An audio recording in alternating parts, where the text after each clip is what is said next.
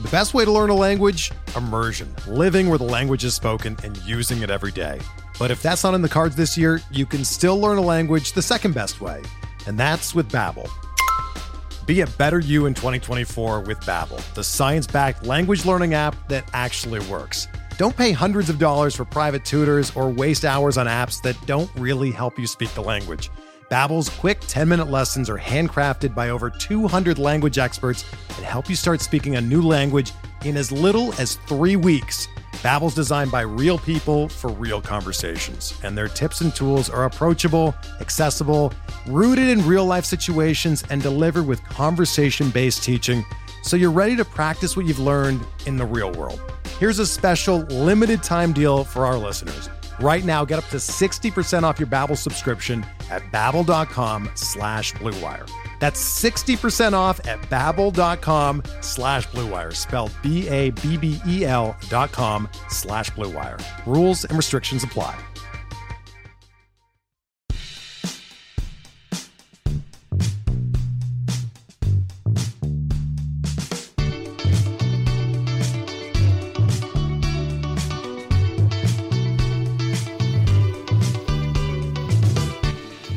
Hello and welcome to On the Farm, Pitcher List podcast about all things prospect, dynasty, and minor league related. I am your host, Lamar Gibson, and today's a reaction pod. So I'm recording this on Sunday, the 10th. So by the time you hear, the opening series of the Major League season should be just about wrapped up for most, if not all, the teams. We're going to bounce around the league and look at the rookie performances that are on the books so far. First, we're going to take a quick break, and then we're going to come right back looking at how prospects started their 2022 Major League season. Hey, Alex Fast here, and thanks for listening to this podcast on the Pitcher List Podcast Network. If you're a fan, consider supporting all of us by getting a PL Plus subscription, where you're going to get an ad-free website and get access to our Discord, where you can talk to all of our podcast hosts and staff. Plus, you can hang out with our incredible Pitcher List community. It's basically a baseball sanctuary year-round for as low as $8 a month. You can sign up at pitcherlist.com/plus, and you're going to get your first month free with promo code podcast. Also, don't forget to check out everything else we do as well, from YouTube videos, live streams, newsletters, off-season articles, TikToks, breakdowns, over 15 baseball podcasts on our network. We can't stop talking about baseball even during the off-season. So sign up for PL Plus today at pitcherlist.com/plus and use promo code podcast to get your first month free. All right. Thanks for listening. Let's get back to the show.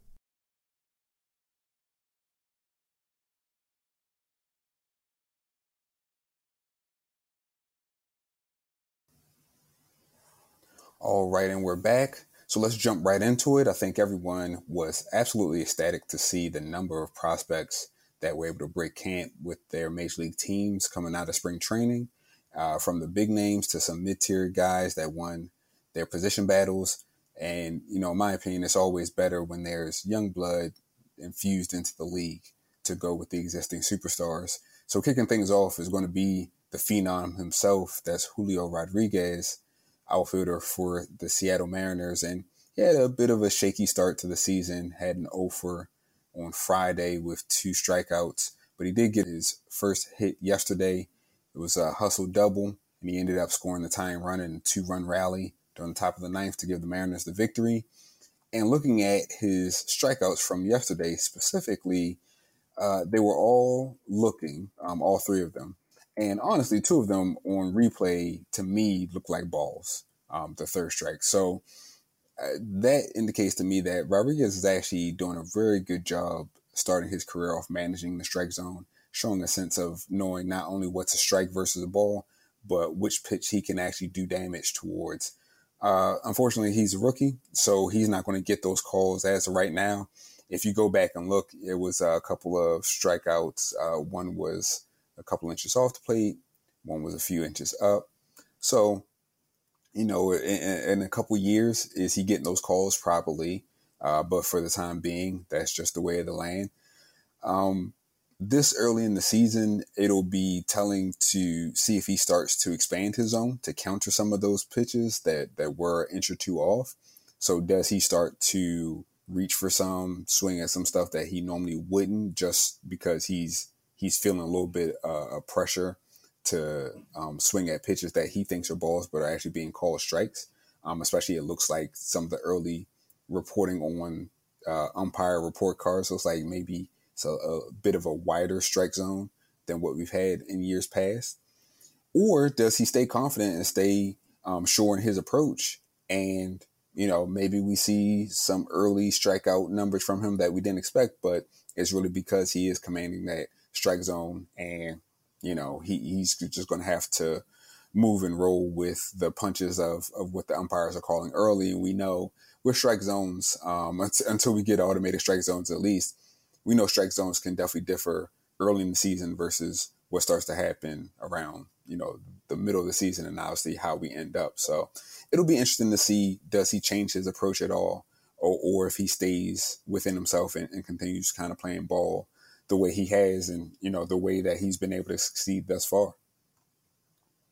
The other phenom that was able to break camp with his team is Bobby Witt Jr., and he was also in the middle of a rally for his team on opening day. He hit a RBI double for his first major league hit, and that actually gave the Royals the lead. And then he came around to score an insurance run later in the same inning. Similar to Rodriguez, I'm interested to obviously see how Witt adjusts. But unlike J-Rod, it's less about being overly selective. And often when I was looking at kind of some video of his recent at-bats, it looked like he was actually being a little bit less selective and actually reaching for some pitches that weren't really in a favorable area for a hitter. So there was a couple of ground outs that he had on some balls low that it wasn't a 2-strike count. He wasn't trying to protect. Just looks like he kind of reached at something maybe a little bit over eager. There were a couple balls up that he hit for some what ended up being kind of lazy fly balls. And I will have to say, with his bat speed and his strength being at such a high level, some of those flyouts that he had actually, could turn into some extra base hits very easily. If you saw Byron Buxton's at bat yesterday, where he turned around 100 plus mile an hour, Andres Munoz pitch, and almost like it was nothing. I mean, it was so quick. And Bobby Witt Jr. definitely has similar sort of bat speed to be able to get around on balls very quickly. So I could see him later on in the year still going after some of those high fastballs, but being able to turn them around into doubles and definitely into home runs. So again, adaptation is always the name of the game for anybody at any level. Definitely for young guys coming into their debuts as Major League Baseball players, being able to adapt and adapt quickly is going to just help them be that much more successful. And the guy who was catching some of those flyouts, some of those lazy fly balls across the diamond, is our next prospect that we're going to touch on. And that's outfielder Steven Kwan of the Cleveland Guardians. And it feels like I've been talking about Kwan for almost 2 years, but it's actually only been about 6 months.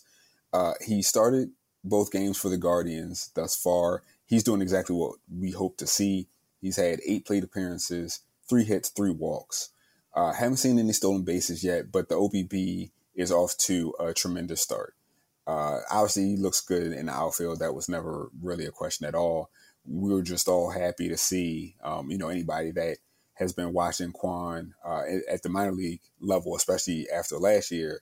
We were just happy to see that Cleveland, got it and saw the value, and he broke camp with them, and that they're actually putting him out there.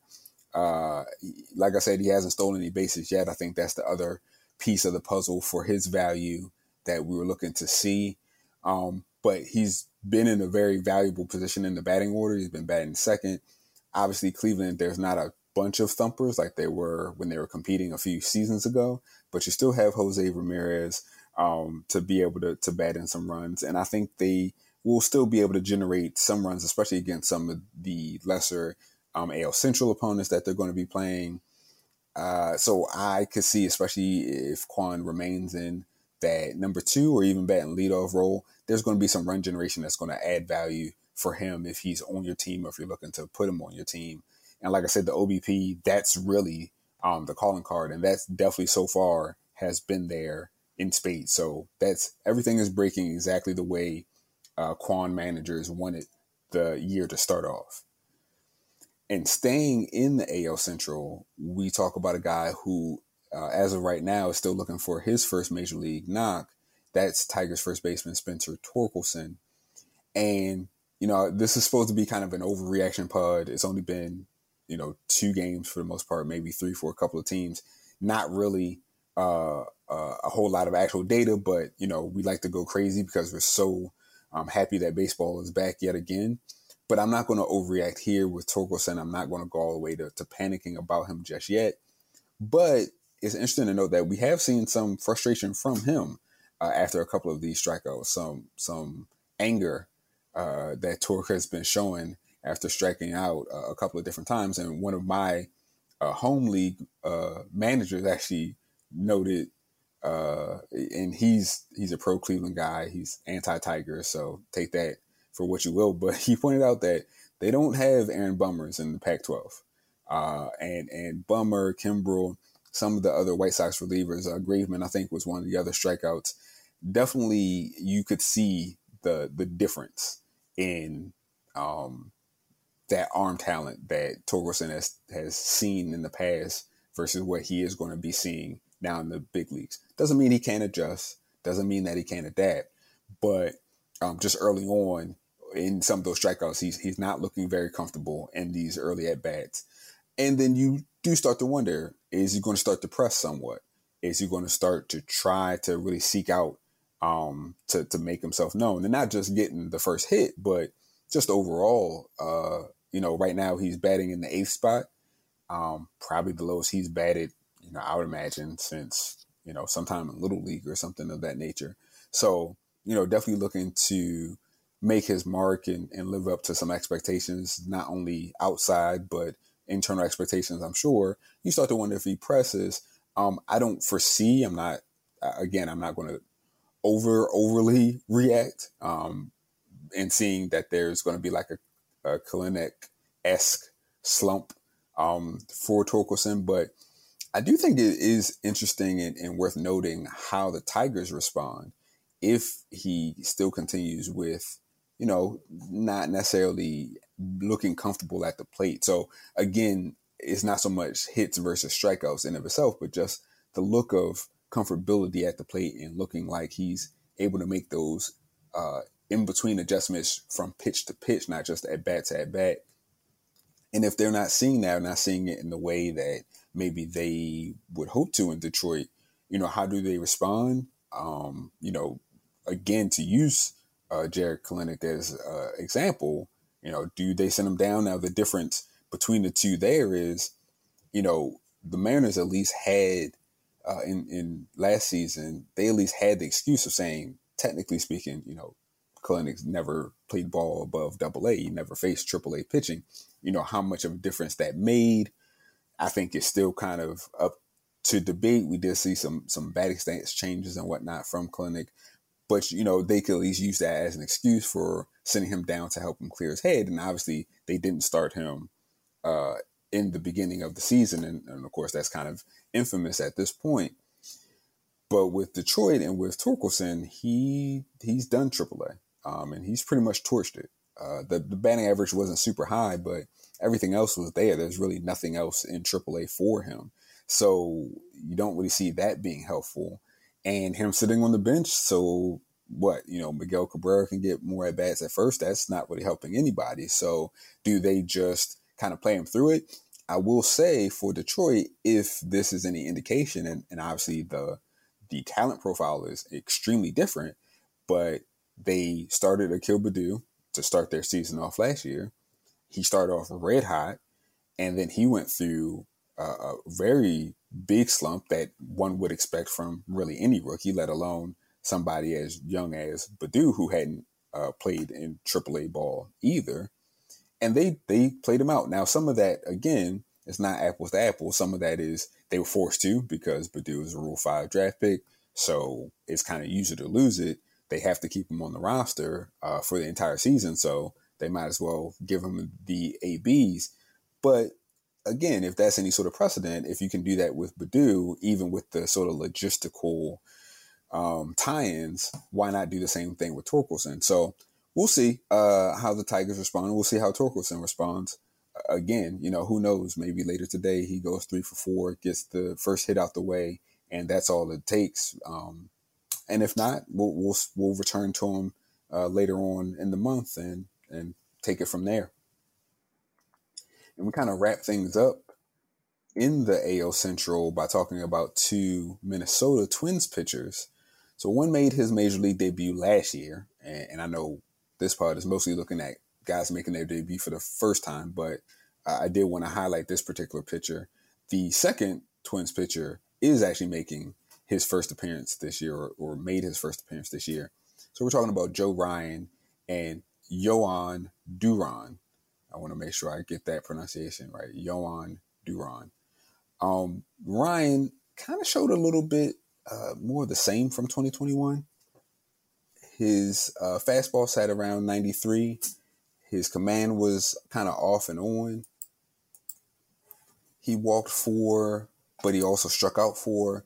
He only ended up giving up 2 runs, but that was off of a huge homer by Mitch Haniger. And looking at that pitch, just getting a sense of how we got there, it was a fastball that didn't have enough run inside, so it ends up being kind of middle in, thigh high, and that's a mistake pitch to most hitters, and definitely Haniger made him pay.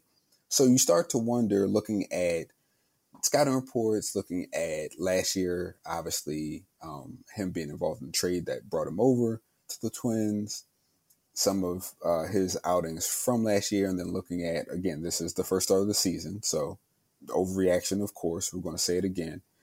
But, is this going to become the norm for Ryan, where he's sort of working in and out of trouble? He's kind of dancing through the raindrops, trying not to get wet.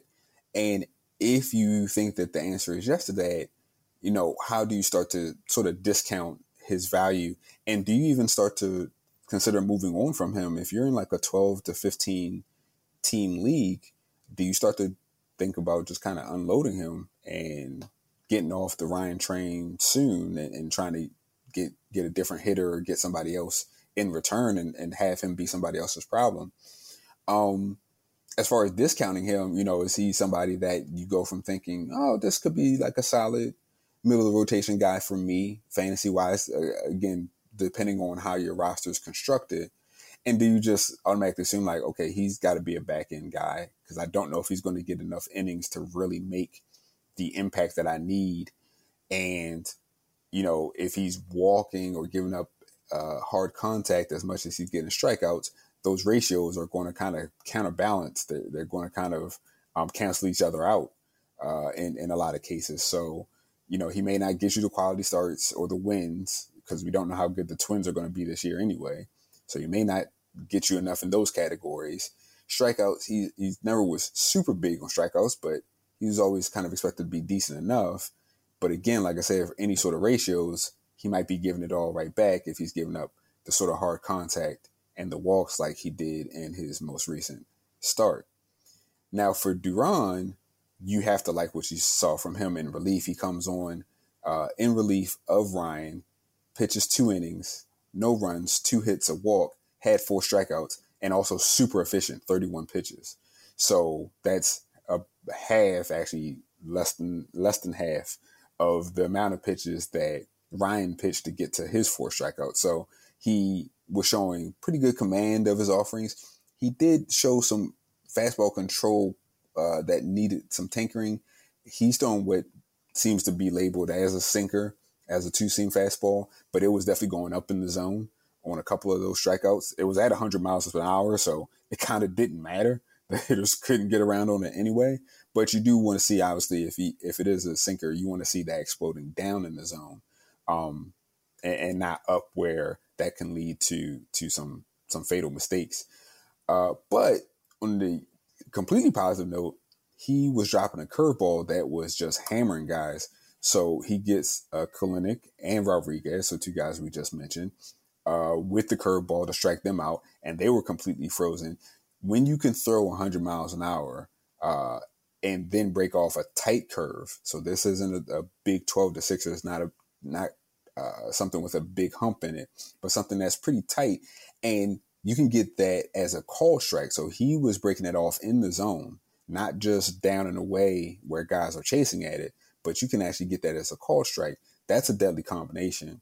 You have to like what you see out of him. And quite honestly, I think it was a great outing for him. And I really like the idea of the Twins running him out of the bullpen kind of first before he gets eased into the rotation. I do think his ceiling, he is a starter as things stand right now. I think he has everything that you would want to see for a starting pitcher.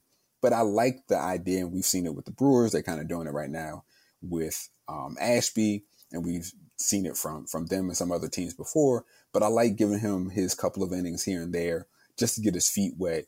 It doesn't have to be a set regimen, so he doesn't have to be necessarily piggybacking with certain guys.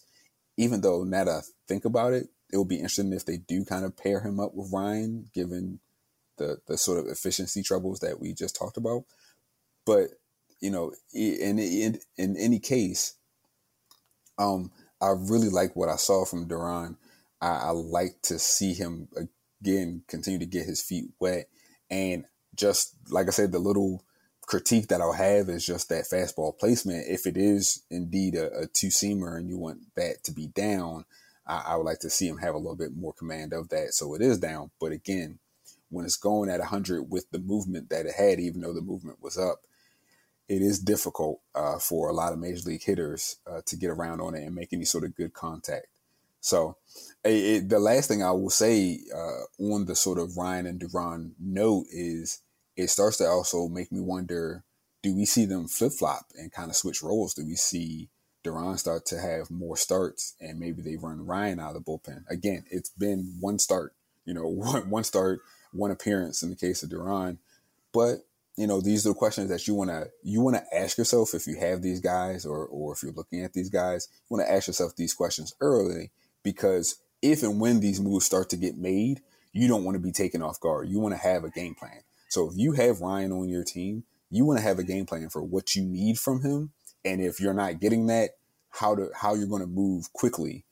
Because the other thing is, once that information becomes publicly available and obvious, your other managers are going to know. And now you're not going to be dealing from a place where you have leverage, right? If an announcement gets made in May that Joe Ryan is now going to be coming out of the bullpen and you have Ryan on your team and now you want to move on from him, you have zero leverage now, because everybody's going to know, oh, you're trying to dump him because now he's not the starting pitcher that you thought he was. So you want to keep an eye on these things. Again, you don't have to necessarily overreact, but you do want to start forming a game plan of, if this, then what are you going to do about it?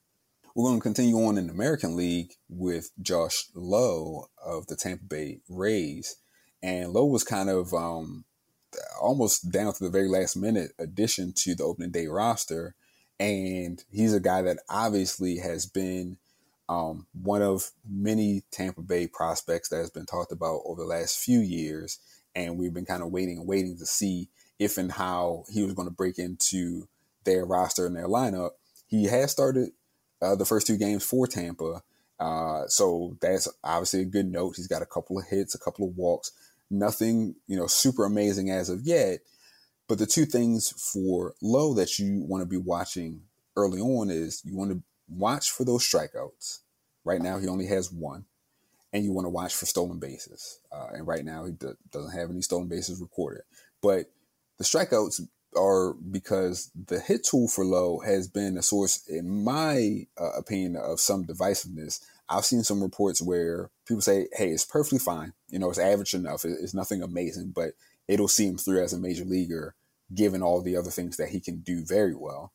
And then I've seen and had conversations with people online that are still a little worried because of those strikeout numbers that you have seen. He's consistently been at the 24-25% clip or worse, essentially, at just about every level in the minors. So people wonder, is that strikeout rate and his approach, or is that going to generate enough contact for those other tools to turn into skills and actually, help him turn into the major leaguer that we want him to be? If he can keep the strikeouts down, and again, it's only been, I think it was 7 or 8 appearances for him. He does only have the one strikeout, but if he can just keep them under control, and for me, for a guy like that, if he can keep it around the 24-25% rate, I can live with it, because ideally that should allow him to make enough contact. He may never get into, the 270s as a batting average, but I'll take 260s from him, and the power that he has. And that also leads me into the other thing I want to talk about, which is if he gets the green light on the base pass, that is, potential. And I think I've talked about this before, the potential for a 2020 type of guy, 2020, 260. And he's, getting everyday at bats. That to me is going to play. So we may be able to finally see the 5-tool player that we've been hearing about, if that hit tool actually is at that level. And if not, I mean, again, it's the Rays. We know they'll flip, flop, swap, move guys all around, kind of at a moment's notice. So just something, early, if you're a guy who has been, if you're a person who has been waiting for Josh Lowe, he maybe, he's been kind of in your minor league spots for a few years now. And finally he's got that call up. You can bump him up out of the minors. Just continue to watch how things play out. Watch how Tampa Bay uses him. Does he get stuck in any sort of weird, funky platoons or anything of that nature? Or is it just letting him run, letting him go on a day-to-day basis? We'll move from the American League and we'll actually finish in the NL West. And we're going to talk about C.J. Abrams of the Padres and Seth Beer of the Diamondbacks. So starting with Abrams, the stat line won't tell the whole story here, but I'd say he's off to a very good start. So he started at shortstop in both games. He looked very comfortable, just like we kind of imagined he would, just as comfortable as he looked in the minor leagues. So that's great to see, just from a post-injury standpoint, as well as the general being a young player in the major leagues for the first time standpoint. And, it's always helpful to see a young player settle in from the defensive standpoint, get a few balls hit at them early on, establish some confidence there that, they know they at least have that part down pat. And he did get his first hit out of the way and essentially had a stolen base as well. He got a little aggressive in the slide. He came off the bag, so he got tagged out. But he had the lead. He had the read. It was a done deal, if not for coming off the bag. So you like to see that the Padres aren't messing around with his positioning. I know that was a big question. Are they going to run him out into the outfield? Is he going to play right field or short or left or what? So as it stands right now, they're not messing with his positioning. They're keeping him at his sort of natural position at short. And he's not afraid to use his speed already. So it looks like they're giving him a green light of some sort, which you love to see. To me, he's a very cheap source of stolen bases in redraft leagues. And I know we're not a redraft pod, and I'll leave it to the professionals there. But to me, if he's getting the green light already to steal and he's able to get on base enough, he's a guy that can get you 12 to 14 bags in a redraft league. I think that plays, if not more. The question to all that, and bringing it back to the dynasty standpoint, is, of course, what happens once the Padres have Fernando Tatis Jr. back and healthy in their lineup.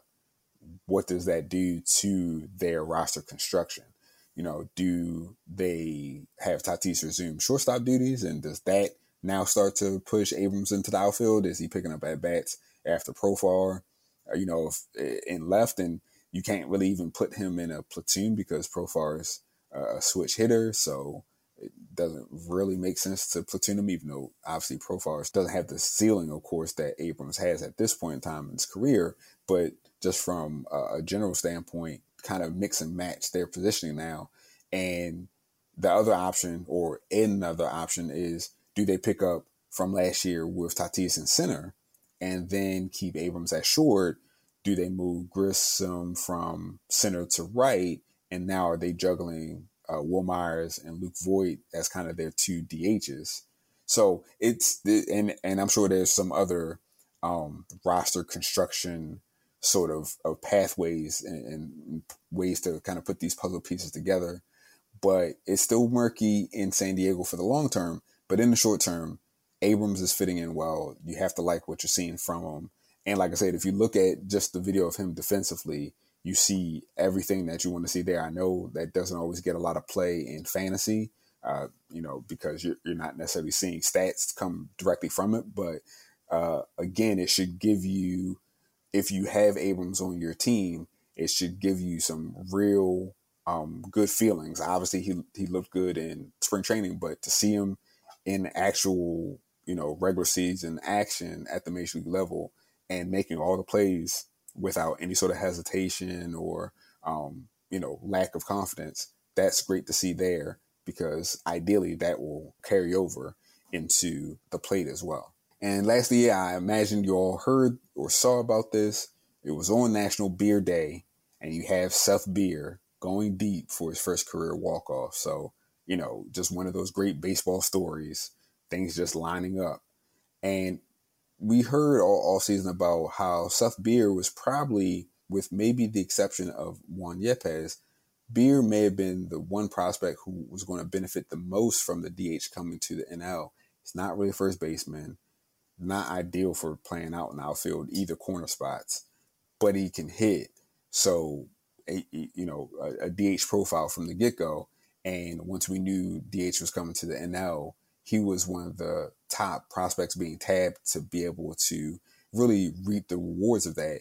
And if he can continue to rake, there's really not much competition in Arizona to take a spot as a DH. I mean, they have Christian Walker. They seem to like him at first. And, Peralta is back. He's looking okay, but that's your left fielder. There's really not a whole lot of guys that you can look around on that roster and see really pushing Beer out of the way, as long as Beer hits a decent amount. And again, you're not even looking for the greatest average from him. You're really just looking for all power, all extra base hits. So he's got one on the year already. If he can continue to go that route, 14 to 16 team leagues, he may still be available on the wire. So you want to keep an eye out on that. And if he can get hot in this month, he's a good cheap ad to pump up your home run and your run categories, even if it's just for a little while. And that's even in spite of him stinging your batting average, or even if you're in an OBP league, he probably is going to hurt more than help that OBP overall. But again, he's a guy that every year we always have the one sort of older prospect that just sort of catches fire. You think about Mercedes last year. There's always at least one, if not two, guys that just sort of just takes the ball and run with it, even if it's for a short amount of time. And sometimes, especially if you're playing Dynasty and you're in a Roto league, you just want that bump. You just want to get that sort of extra bump in your categories to set your season off in the right path while you're waiting for your regulars to get warmed up or come back healthy or whatever the case might be. So it might be worth taking a look at Beer if you're in those types of leagues and he is available. And that's a real quick rundown of prospect action. I know that it's not exhaustive. There's a few other guys that, if they're not making their debut, they're still in that prospect realm. I had Joey Bart on the list before I took him off the list, but he's looked pretty good so far. And I also, again, am recording this episode on Sunday morning. So no, I did not forget about Hunter Green. I did not forget about Helio Ramos. But unfortunately, I won't have time to include them this go round because I'll be done my recording and editing ideally before they actually get their starts today. But Green obviously is starting today. Ramos got word last night that he is getting promoted, so he will be with the Giants today. And I am looking forward to watching both of their starts, seeing Green start and seeing how Ramos looks with the Giants. So we'll have to touch on them in another episode. And for me, as far as what I have coming next, we are now, again, fully in minor league as well as major league season. So for me, I'm looking at the minors. I will be having a minor league player and pitcher of the week column on a weekly basis on Pitcher List. I will also be having a major league farm system power rankings. That's a weekly column. So not the, at the end of the year or to start the new season sort of columns that you're seeing from other places. We're going week by week. So I'm really going to have to dig in, take a look at all the prospects, who's doing well, and how that may affect the overall farm system for all 30 of these major league teams. But both of those will be weekly columns that will get started this upcoming week. So keep an eye on those. Outside of that, as always, want to let you know that this podcast and all of our Pitcher List pods are on the Pitcher List Network podcast page. They're all available in the podcast section of Pitcher List for you to find, listen, and subscribe. Again, you can find me online. I did put out a question earlier today looking for some mailbag questions. So feel free to send me some prospect-related questions. You can find me on Twitter at Inside Fastball, capital I, capital F. You can also send me any sort of mailbag-related questions at my email address, which is at Inside Fastball Newsletter. So that's all one word, Inside Fastball Newsletter at gmail.com. And I'm looking to collect those questions so we can have a mailbag episode sometime in the upcoming future. With that, I hope you all enjoy the rest of your day.